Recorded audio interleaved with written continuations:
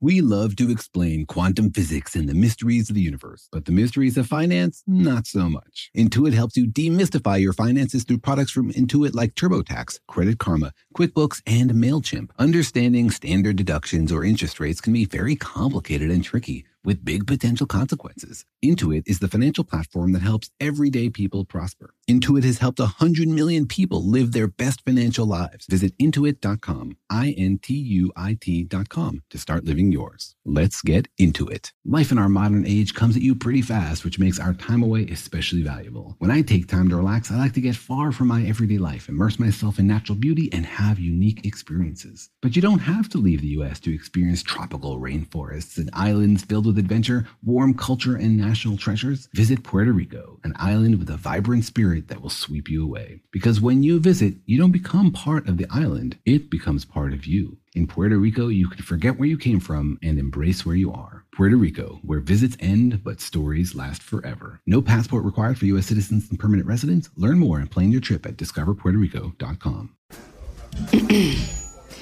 AT&T connects an ode to podcasts. Connect the alarm. Change the podcast you stream. Connect the snooze. 10 more minutes to dream. Connect the shower. Lather up with the news. Sports talk, comedians, or movie reviews. Connect with that 3-hour philosophy show. Change the drive into work in traffic so slow.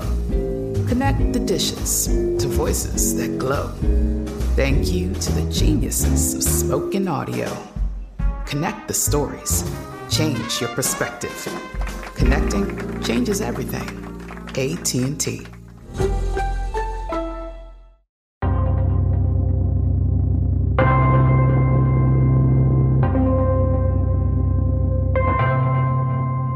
Hey, Daniel, what am I made out of? You're made of particles. And my lunch? Particles. What about the sun? Also particles. Okay, now what are all of those particles made out of? Probably smaller particles.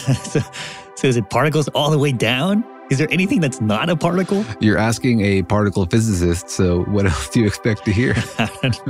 An actual particle of explanation? Well, I think this podcast is basically a particle. Oh. Is it made out of explainions, bad punions, bad jokesions? I had a bad punion last week. Didn't go over well.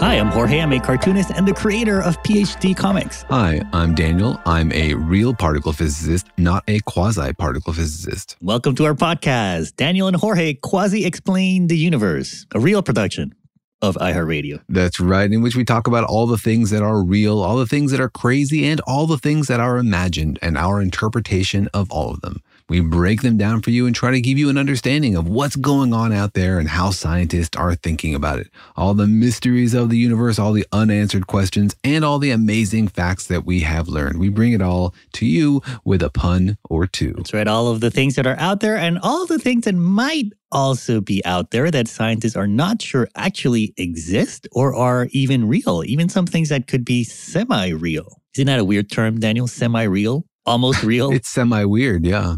Yeah, well, there's a whole rabbit hole we could get down into there about like, what does real even mean, man? But I don't think we've smoked enough banana peels yet today to get there. Or like, are rabbits even real? That's another rabbit hole in itself. And why are they chasing bananas down rabbit holes? Like, that never made any sense.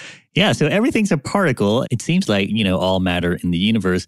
And so it kind of begs the question, like, what are particles themselves made out of? And what is not made out of particles? And could there be something else that's not a particle but still make up matter? Yeah, and particles are sort of an idea that we have. I mean, we look out in the universe and we break things up and we see them as smaller and smaller bits.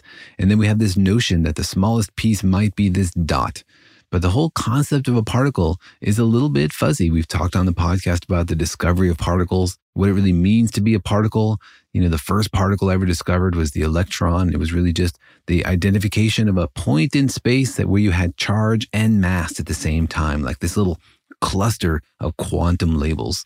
And since then, we've added stuff to it. Particles can have spin, they can have magnetic moments, they can do all sorts of crazy stuff. But still, this concept of like, what is a particle? What does it mean? Remains a little bit fuzzy.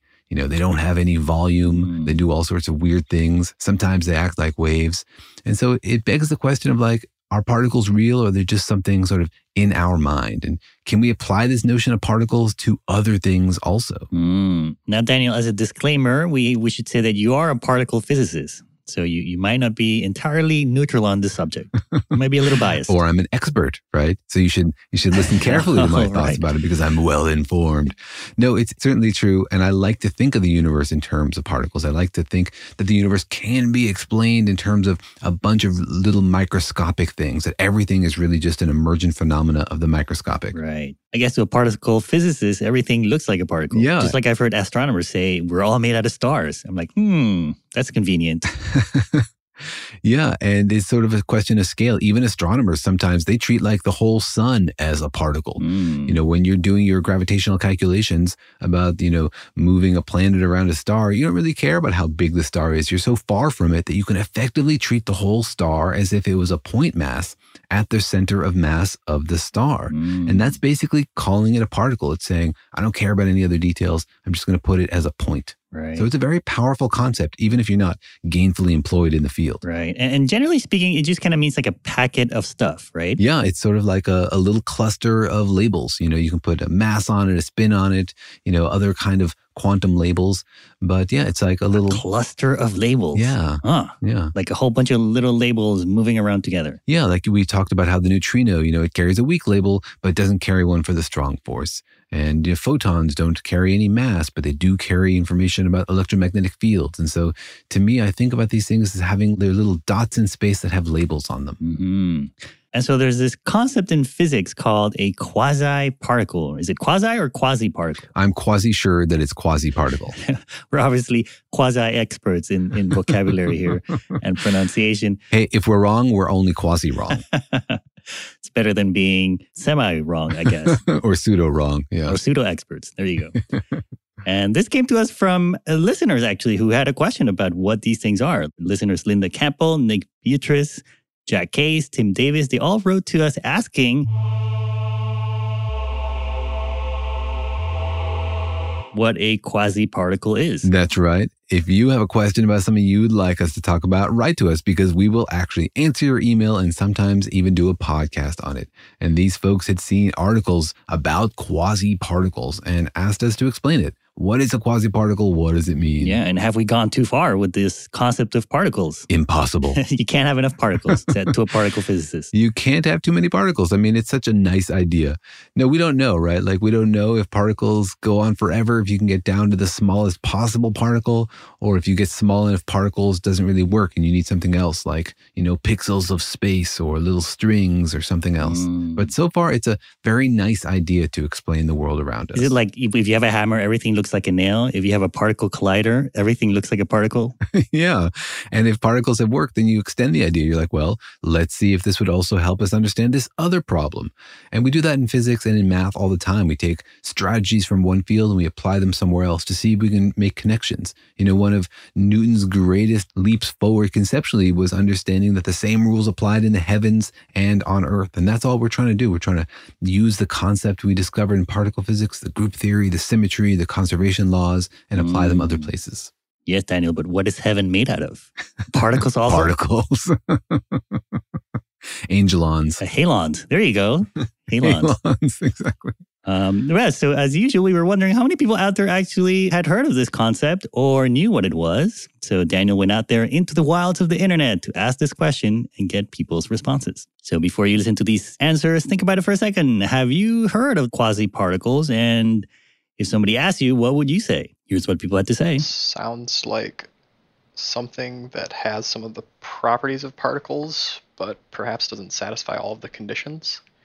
Either that or some guy named Quasi came up with a new particle. Probably something that wants to trick you that it's a particle, and it's not. Do you want to guess that they're particles with more than one part? Quasi-particles are virtual particles that don't follow the rules. Quasi-particles are particles which are created in the vacuum because of the background energy of space that sort of are there and they're not there, maybe.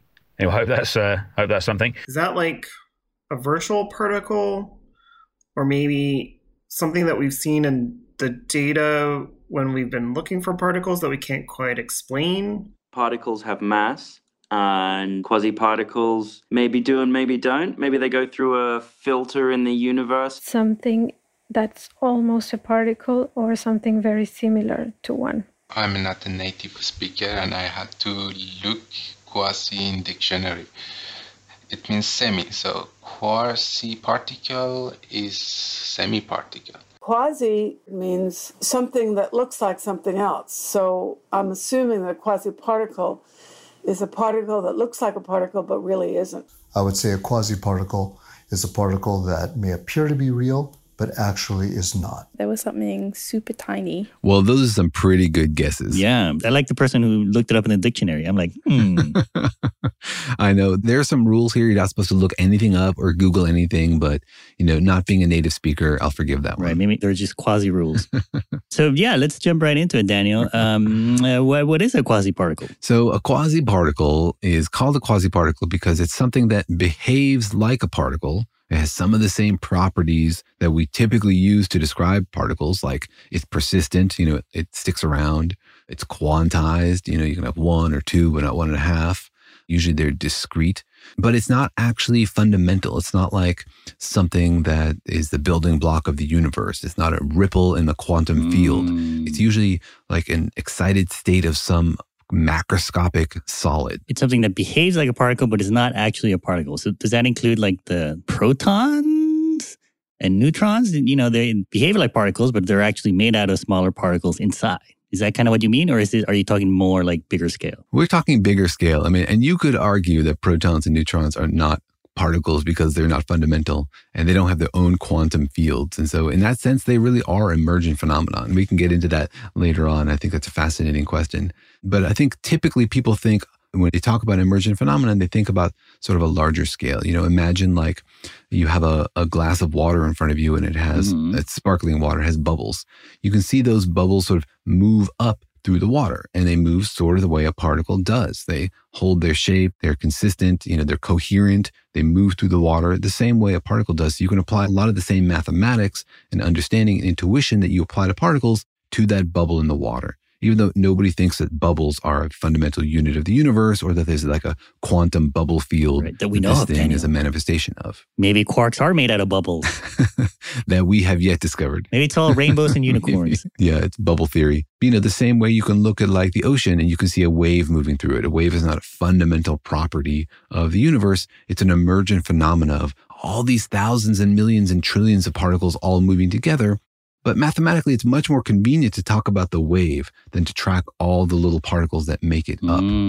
So quasi-particles are in the same way, but not really that big a scale, not in the scale of like bubbles and waves, but, like excited states of solids, like wiggles that pass through solids or rotations of things that move in a coherent way and sort of keep their identity as they pass through a solid. Right. Like sound waves also? Could a sound wave, like a shout or a scream, be considered a quasi-particle? Yes. Sound waves, like vibrations, basically. If you break them down, you can go down to like the quantum, the smallest possible sound wave is like the vibration of a single particle.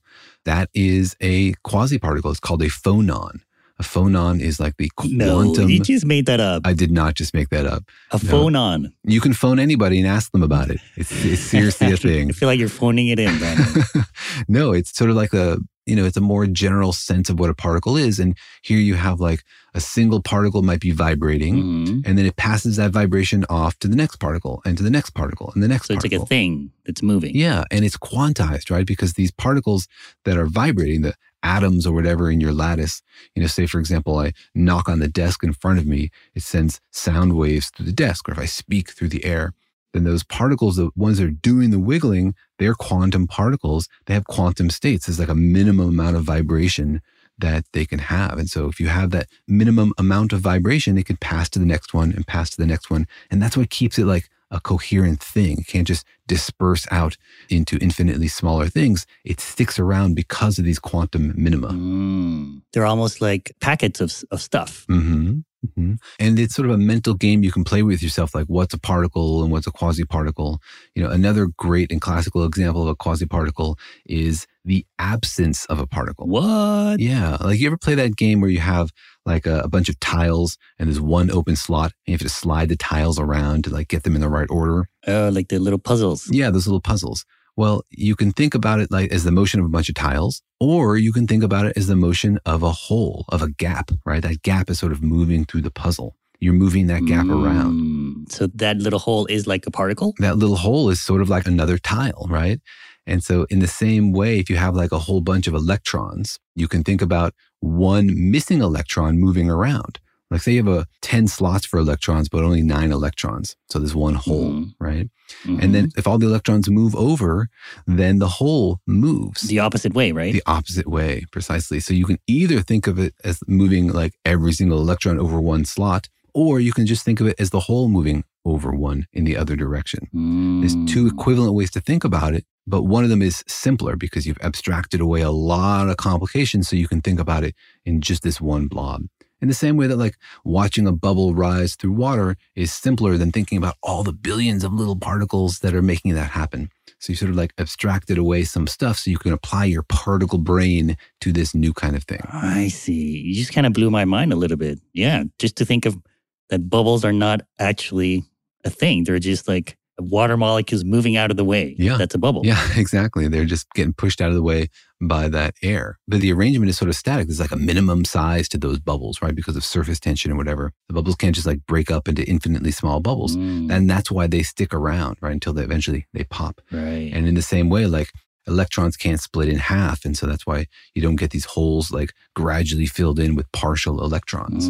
Now this sounds kind of very macro, like, we're talking about bubbles and waves. Now, is this something that you as a particle physicist deals with, or is it more like a bigger things physics? Neither, actually. It's not something that I deal with because I usually deal with actual particles, real particles, particles that are excitations of quantum fields. But it's also not something that happens on the macro scale usually. It's most often on the micro scale. So it's something in the adjacent field of condensed matter physics. People who build like weird materials and, superfluidity and think about superconductivity. I mean, another great example of a quasi-particle are pairs of electrons that cause superconductivity. One reason that metals have a hard time being superconductive is because electrons are fermions. They don't like to be in the lowest state together with another one. But in superconducting materials, we did a whole podcast episode about that. Electrons like to group together into pairs. They're called Cooper pairs. And they're pushed together into these pairs. And together, they're actually bosons. They have the opposite rules from fermions. And so they can cool down and all occupy the same state and flow smoothly over each other. So a Cooper pair is like a pair of electrons sort of acting like a particle. And so that's another example of a quasi-particle. They're often at this micro level. I guess the common thread is that they maintain some sort of quantum property, right? Like a dust particle, a physicist wouldn't call a quasi-particle, right? It has to sort of maintain that quantuminess feeling about it. Yeah. And, you could probably argue that anything is a quasi-particle, but I would say that it should be persistent and it should be quantized and it should be discrete. So many Q words. Quanti, quasi, qualitative, quantity of particles. Yeah. Exactly. And so it's fun. It's like an extrapolation. And this is always really fascinating in science when you can see something in the world and then apply those same ideas somewhere else and gain some insight because it kind of works. It helps you. It simplifies the problem so you can see the larger dynamics. It gives you an insight into what's going on. It lets you use your intuition from somewhere else. And that's what science is all about. It's not about figuring out the rules for A and then for B and then for C. We want rules that explain everything. We want rules that tie everything together. And so, yeah, if you have a hammer and you've hit a bunch of nails successfully, you're going to go around and hit everything else with that hammer until they look like nails. Until they break apart into particles. Very convenient. It all works. See, it all works. All right, let's get into what are some examples, some fun examples of quasi-particles, and then let's talk about whether or not they're actually real. But first, let's take a quick break. eBay Motors is here for the ride. Remember when you first saw the potential? And then through some elbow grease, fresh installs, and a whole lot of love, you transformed 100,000 miles and a body full of rust into a drive that's all your own. Look to your left, look to your right. It's official. No one's got a ride like this. There's nothing else that sounds like, feels like, or looks like the set of wheels in your garage. With over 122 million parts, you can make sure your number one ride or die stays running smoothly, so there's no limit to how far you can take it. Brake kits, turbochargers, engines, exhaust kits, roof racks, LED headlights, bumpers, whatever your baby needs, eBay Motors has it. And with eBay Guaranteed Fit, it's guaranteed to fit your ride the first time, every time, or your money back. Plus, at these prices, well, you're burning rubber, not cash. Keep your ride or die alive at ebaymotors.com. Eligible items only. Exclusions apply. LASIK, LASIK.com. Have you been thinking about LASIK but not sure if you're a candidate? Just go to LASIK.com/quiz and take our free candidacy quiz. In just a few minutes, you'll know if LASIK is likely right for you. And if it is, we'll connect you with experienced LASIK doctors in your area. Start your journey towards 20/20 vision. Take our free candidacy quiz at LASIK.com/quiz. Yeah, LASIK.com. Easy to remember, so you know where to start. LASIK, LASIK.com. We went from normal life, healthy child to acute lymphoblastic leukemia or B-cell ALL. The St. Jude team came up to get CJ via ambulance. Shortly after that, I noticed a rainbow. It meant that there was hope. We were driving into hope. To have hope is to have your child healthy, and we have that because of St. Jude. You can help kids fight childhood cancer. Please become a St. Jude Partner in Hope today by visiting musicgives.org.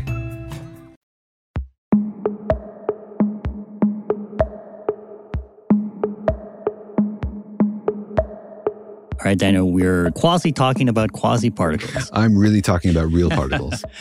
And even this podcast is sort of a quasi-particle, right? I guess, because, it sort of exists as electrons moving, which are particles, and they get stored as information, and it gets turned into sound waves, which are sort of quasi-particles too. That's right. This podcast cannot be broken up into smaller pieces, and so it's therefore a quantized podcast and cannot disperse through the universe and must be accepted into your brain in toto. And it's both good and bad at the same time.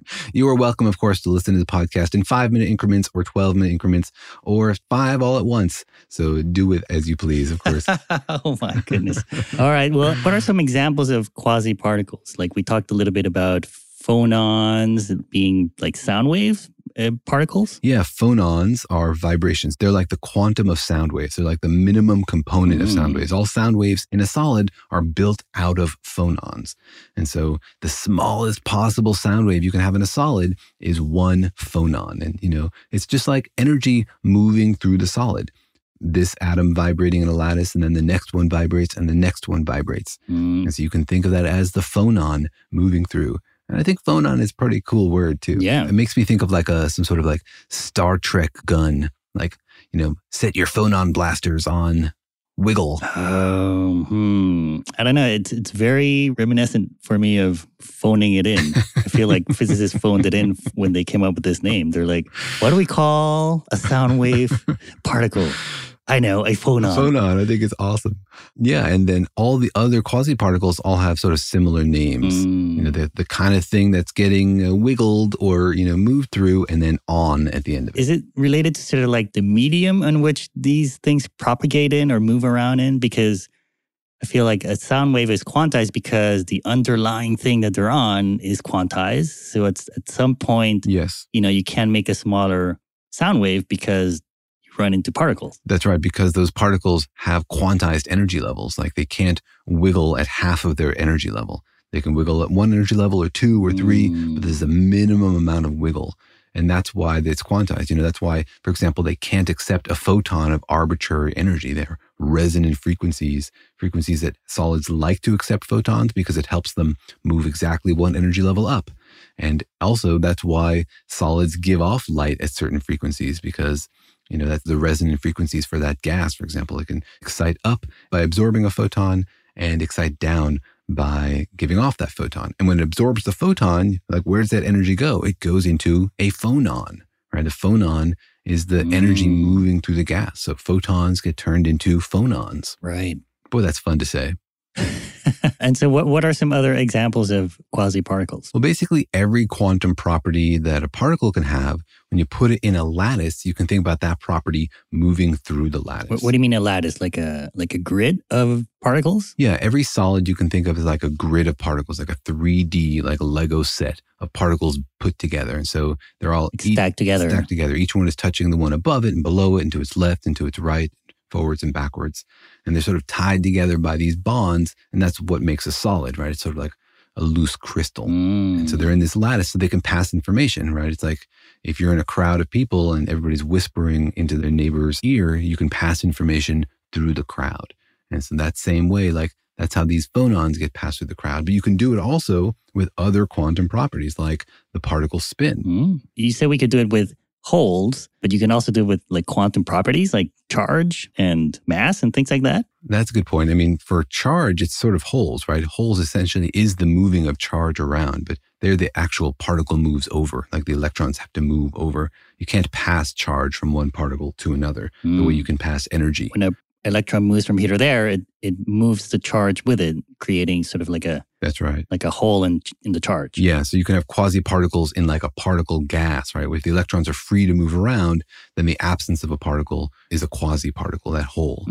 But also in a lattice, you can have quasi-particles like the phonon, but also things like the magnon, which is the quantum of particle spin that helps create the magnetic field that metals can have, for example. Oh, now that one does sound like a transformer, I have to say, which I'm all for. Wait, so a particle spin can also move around like a wave? How does that work? Like the orientation of it, or what does that mean? Yeah, the orientation of it. Remember, the particle spin is quantized. So, for example, an electron can be spin up or spin down. So say you have a bunch of electrons that are all spin down, except for one that's spin up. Then it can sort of pass that spin to the next electron, making it spin up. And it can pass that spin to the next electron, and it can make it spin up. So the spin upness can move through this sort of grid of electrons. And you can think of that as like, oh, well, I got a bunch of electrons. Some are spin up and some are spin down.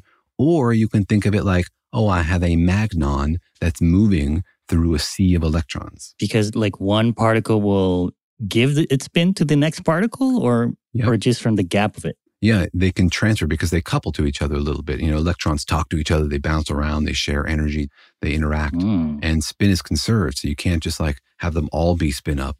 If they're all spin down except for one, then you have to have one electron spin up. It's just a question of which one. And because it's quantized, you can't have like half spin up and a third spin up. So you need to pass the whole thing over from electron to electron. And so the magnon moves around. Is it like the potato in a game of hot potato? Exactly. But I'm not sure. Maybe the electrons want to be spit up, right? Maybe it's like, hey, give me that hot potato. No, give me that hot potato. I can't speak for the electrons. We should just rename the game to magnons or quasi-potato. And then every time you want to play with your 4-year-olds, you have to explain to them quasi-particles, and then, you know, they're not interested anymore. And then nobody wants to play. But these are actually really cool, and they have other applications in particle physics. Like if you search for magnons, you can be sensitive to really small effects. Like if you get a field of particles and they're really quiet, then you can look for magnons as evidence that like maybe dark matter has come through and hit one of these electrons and given it a spin. And so you can try to measure these things using very, very sensitive magnetometers, because remember, the spin of the particle affects its magnetic field. Wow. And so that's why we call it a magnon. It all goes back to dark matter, doesn't it? In the end, it's only exciting if it can help you find dark matter. I guess maybe, right? Because it motivates why you would want to study it, maybe? It's a big mystery, yeah. But here it's just like, hey, this is a cool idea, and it gives us a new way to look for something really cool. And it's an example of why it's good to use like particle physics ideas in other areas. Like you can get this insight into condensed matter and how spin moves around in a lattice of electrons. And then that gives you an idea for how to look for something else cool and new. So, you know, it's sort of like refreshes you creatively, intellectually to like look at something from a new perspective. So is the idea then that like if I have a whole bunch of electrons and they're just hanging out and suddenly there's like a potato in the middle, they're like, you're like, must have been dark matter that gave us that potato, right? Or, you know, spin, obviously, but is it kind of like that? Like if there's suddenly a potato in the middle, you got to wonder where that potato came from. Yeah, exactly. And eventually one dark matter experiment will have to be called Potato based on this podcast. Yeah, physics, ordinary, what's the right acronym there? Transfer of... Well, while you work on that, these things actually do have special power to discover dark matter, because the kind of dark matter experiments we have right now are mostly waiting for dark matter to bump into the nucleus of the atom. The big heavy protons and neutrons, and we see that kind of nuclear recoil. We see that getting kicked. And that requires kind of heavy dark matter, because you got to be big enough to give it a kick. The dark matter is really, really wispy, then it won't move those neutrons and protons, even if it does bump into them. But these Magnon detectors could be much more powerful as a way to search for very, very light, very low mass dark matter. And since we haven't found dark matter at the higher masses where we've looked for it, it's kind of exciting to say, oh, look, we can build new detectors that might be sensitive to even wispier dark matter. Oh, because electrons are more sensitive than protons and neutrons? Well, they're just lighter, and so they're easier to kick, right? If you are a very light particle, then you're going to have a bigger effect bumping into an electron than you are bumping into a proton or neutron, which is a boulder in comparison. Oh, I see. So if dark matter can interact with electrons, then you would see it in a very kind of maybe bigger way if you look for these quantum spin quasi-particles. Yeah. If you look for magnons, exactly. I feel like you don't want to say magnon. It's such a fun word. Yeah, no, magnon. And there are lots of other kinds of quasi-particles. There are polarons. This is when electrons interact with the polarization of ions. Wait, I just came up with a joke, Daniel. What's that? If you make this project, if you set up this experiment, you should call it the Magnon Particle Interface. Magnon Particle Interface. Yeah. MPI? No, Magnon PI. Then you'd be ready for prime time. Everybody has to unbutton their shirt 2 buttons to work on this experiment. Yeah, and have a mustache. I'll start growing it. Then there's there are rotons. If you have a fluid, a roton, if you have a fluid, then you can get vortices in it, right? You can get little whirlpools, and the sort of the minimum amount of vortex that you can get turns out to be quantized because of how these particles can spin. And so that's what a roton is. It's the minimum quantum of vortices. I guess because the medium, again, is quantized. So, little vortices also have to be quantized because there's a minimum size to these particles. Yeah. And they have energy levels in just the same way that phonons exist, because solids in a lattice have energy levels to their vibrations.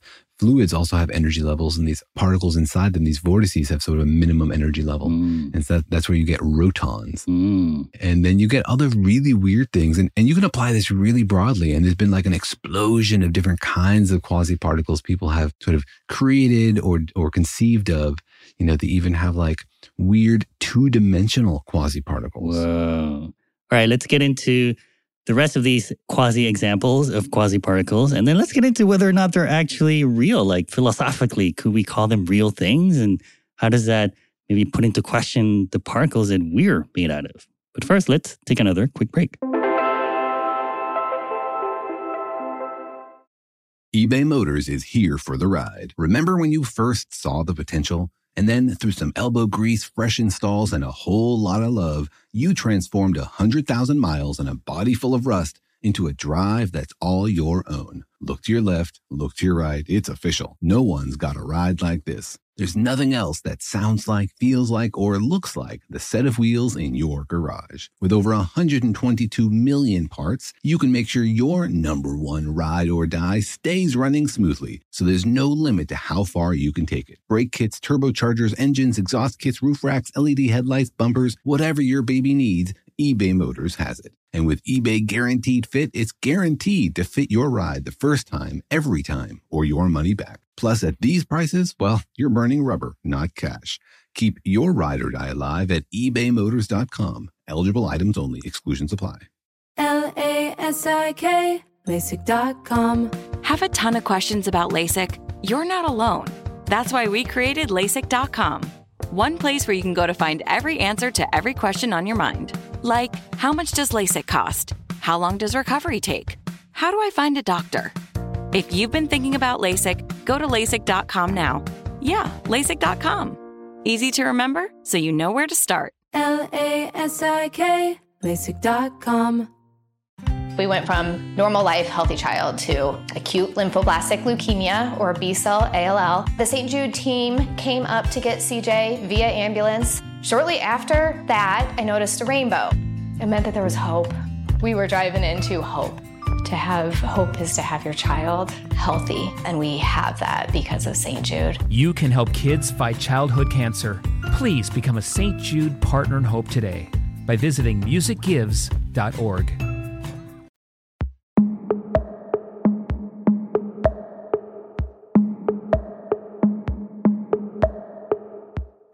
All right, Daniel, so we covered the phonon, the magnon, and the rotons. What other ons have people sort of discovered or studied? One of my favorites is this weird one. It's an excitation in plasma. So plasma is like you take gas and you heat it up so much that the electrons and the nucleus separate, right? The electron becomes free. And so you have like a charged gas. And this is really hot and nasty stuff. And it's, it's what the sun is made out of, and it's what we use to try to do fusion. And sometimes you can get it acting in sort of like sheets. You can get these like sheets of plasma layering on top of each other because these things have charges. And so like you can get like a negatively charged sheet and then a positively charged sheet and then a negatively charged sheet sort of like stack up on top of each other. Mm-hmm. And weird ripples pass through these 2D sheets of plasma. And these things are called... Let me guess. Plasmons. That would be a good one, but no, they're called, for reasons I don't understand, they're called anyons. Oh, no. like A-N-Y ons. Uh-huh. And it makes me wonder, like, how did they come up with that name? Like maybe all the other ons were taken and somebody said, is there anything left? And ding, oh, anyons, or noons or something. Daniel, what do you call a quasi-particle made out of quasi-particles? A quasi-particle. An onion. An onion, of course. Man, I walked into all these terrible jokes. You are. Yeah. I am just firing off the quasi-pad jokes here. But there's some really cool mathematical features of these things. Like these anyons, they actually act like two-dimensional particles. It's like a mathematical system that we don't see in reality. Our universe is in 3 dimensions, so our particles move in 3 dimensions. Mm. And there's different mathematics that apply to 2 dimensions. The surface of things and the surface area of things and how things diffuse. Instead of going like 1 over r squared, that goes like 1 over r. And these anyons actually exhibit those mathematical properties as if they were 2D particles. And that's really kind of cool. That's just like test out this mathematics in real life. Interesting. Because then you can have like different kinds of physics, right? Like you can have 2D physics, which could be totally different. Yeah, it is totally different. And it's fascinating to see it. And like, of course, it's made out of 3D things. So it's not really 2D, but it's sort of like a physical simulation of 2D, which is really pretty cool because you see these effects happening, but sort of, quasi. It's like on the meta level. You like abstracted it out. And in this interpretation of these plasma wiggles, where I call these anyons, I treat them like particles, then I see that it follows exactly the math you would expect for actual 2D particles. And that's pretty cool. Like you can describe them with wave functions, even though they're not. Like they're just gaps in other wave functions. Yeah, exactly. You can describe them with wave functions and all the mathematics we use for particle physics, but in 2D. So that's pretty awesome. All right, what are some other cool quasi-particles? I think maybe the last one I'm excited about is the exciton. I walked into that one, Daniel. There's actually a particle called the exciton. Yeah, and it's not like the quantum unit of Daniel's enthusiasm for science. It's which has a minimum, Daniel? Are you saying there's a minimum excitability threshold? Always above 0. It's always above 0. And this is when you get an electron, which is a particle and a hole. So a hole is already a quasi-particle, right? It's the absence of an electron. It's where it's a gap where you might expect an electron. But sometimes electrons and holes can interact with each other because a hole is in effect positively charged, right? The absence of a negative charge is like a positive charge. And so the electron and the hole can interact and they can actually form these bound states. One electron will drag a hole behind it. And so they're sort of moving together. The electron would drag the hole. Yeah, the electron will drag the hole behind it. Because, a hole is sort of like the absence of an electron. And, these are all things that come out of like complex interactions between the electrons and the positive ions that they're embedded in. And, not all these things last for that long. Like Cooper pairs don't tend to last for very long in superconducting materials. But you can still apply the mathematics to them for as long as they do live. And so you call that pairing another particle. So a quasi-particle with a particle, you can group them into a quasi-particle too. Yeah, exactly. So it's just like you were saying before. It's a quasi-particle made out of a particle and a quasi-particle. Wow. Seems really meta. It is pretty meta. And it lets us explore sort of the theoretical space for particles that we don't see in terms of fundamental particles. Like we talked on the podcast recently about whether neutrinos are their own antiparticle. And this is a special kind of particle called a Majorana fermion, invented by an Italian guy, Ettore Majorana. And we've never seen a Majorana fermion. Like we don't know if neutrinos are their own antiparticles. We're curious about it. We've never seen it. But in quasi-particles, we've seen quasi-particles that have this property, that are their own antiparticles, where two of them, when they bump into each other, they annihilate. And so we sort of have seen the mathematics of Majorana fermions work on the level of quasi-particles, even if we haven't seen it work for fundamental particles. And that tells you that, like, okay, well, the math is right. If those particles exist and are out there, we know what they would do. All right, well, let's get into the question of maybe the more philosophical question, which is, are quasi-particles real? Are they just kind of like phenomenon? Or do you think there's something fundamental about them in the universe? We don't know if they're real. Or I guess we don't know if they're fundamental. We don't know if anything is real, right? I mean, quasi-particles are a mathematical way to describe like some information, some labels moving through a material. You could say the same thing about particles, except there the material is not like a solid or a crystal.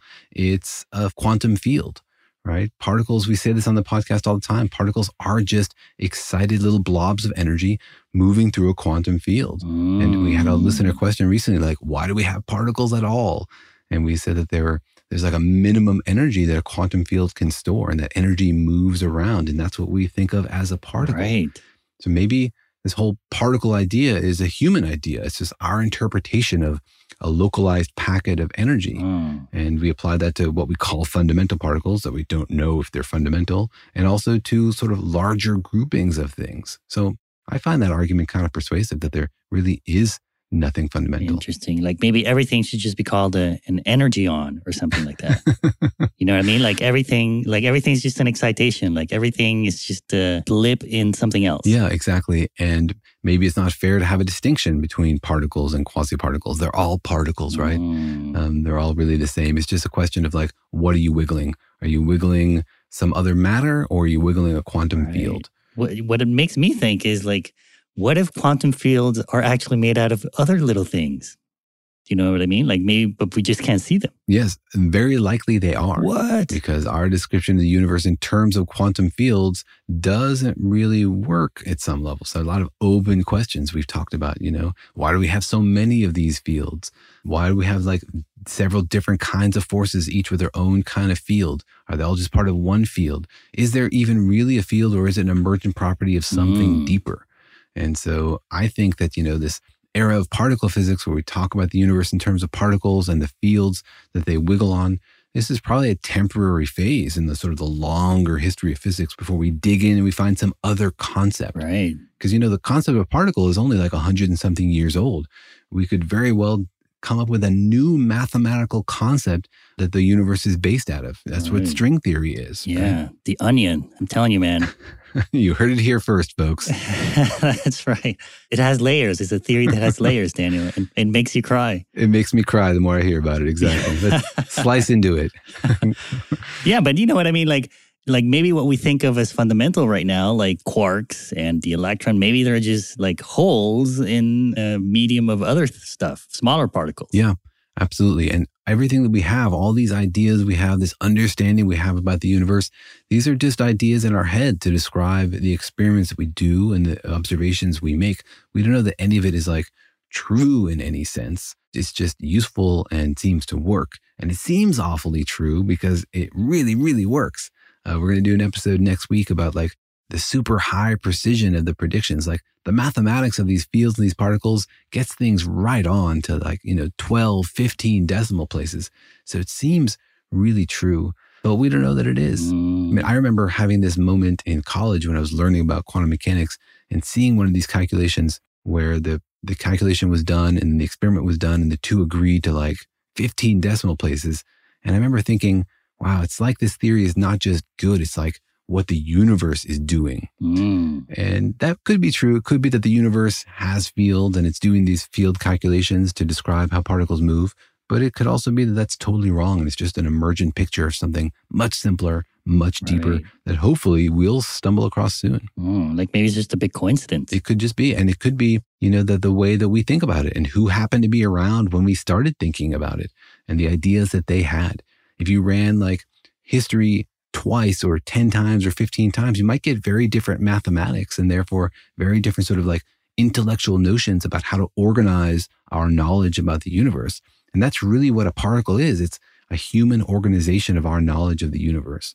So you might have come up with a different idea and science could have followed a very different path. Well, Daniel, I feel definitely a few excitons about the whole endeavor and to learning more about this. It is kind of a cool way to sort of see the universe. Like maybe the universe we see when we look at the stars or when we look at ourselves in the mirror, we're all just kind of like little packets of excitability, of little packets of energy just kind of rippling around. Yeah, and it's fun to think that you can explore that on the micro level. You can break yourself up and think about the smaller and smaller particles. But it also works the other direction. You can build up from there and think of like particles on another level, on a meta level. And it still kind of works. Yeah. And that's sort of amazing. That tells you that, this concept of like a packet of energy or packet of excitation moving around, maybe that is something real and true in the universe. Interesting. Like everyone listening to this podcast is a you-on, a person on. A person on, Daniel. It's already there. I bet they're hoping that you will move on from this joke. All right, let's phone it in and phone on it in and wrap it up. Time to go on. All right, well, thanks for joining us. We hope you enjoyed that discussion, that quasi-discussion, and maybe look at the universe in a slightly different way. And thanks to everybody for writing in with your curiosity. We love hearing what you are curious about. The goal of our podcast is to bring you to the forefront of science. And so when you hear something talked about you don't understand, send it to us. We will break it down for you. We will explain it to you in a way that makes sense and hopefully makes you giggle on. See you next time.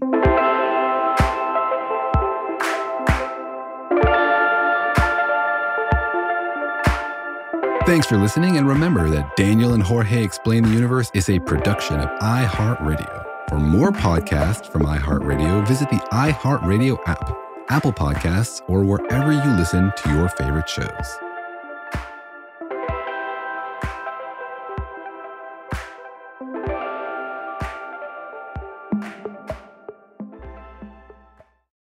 Life in our modern age comes at you pretty fast, which makes our time away especially valuable. When I take time to relax, I like to get far from my everyday life, immerse myself in natural beauty, and have unique experiences. But you don't have to leave the U.S. to experience tropical rainforests and islands filled with adventure, warm culture, and national treasures. Visit Puerto Rico, an island with a vibrant spirit that will sweep you away. Because when you visit, you don't become part of the island, it becomes part of you. In Puerto Rico, you can forget where you came from and embrace where you are. Puerto Rico, where visits end, but stories last forever. No passport required for U.S. citizens and permanent residents. Learn more and plan your trip at discoverpuertorico.com.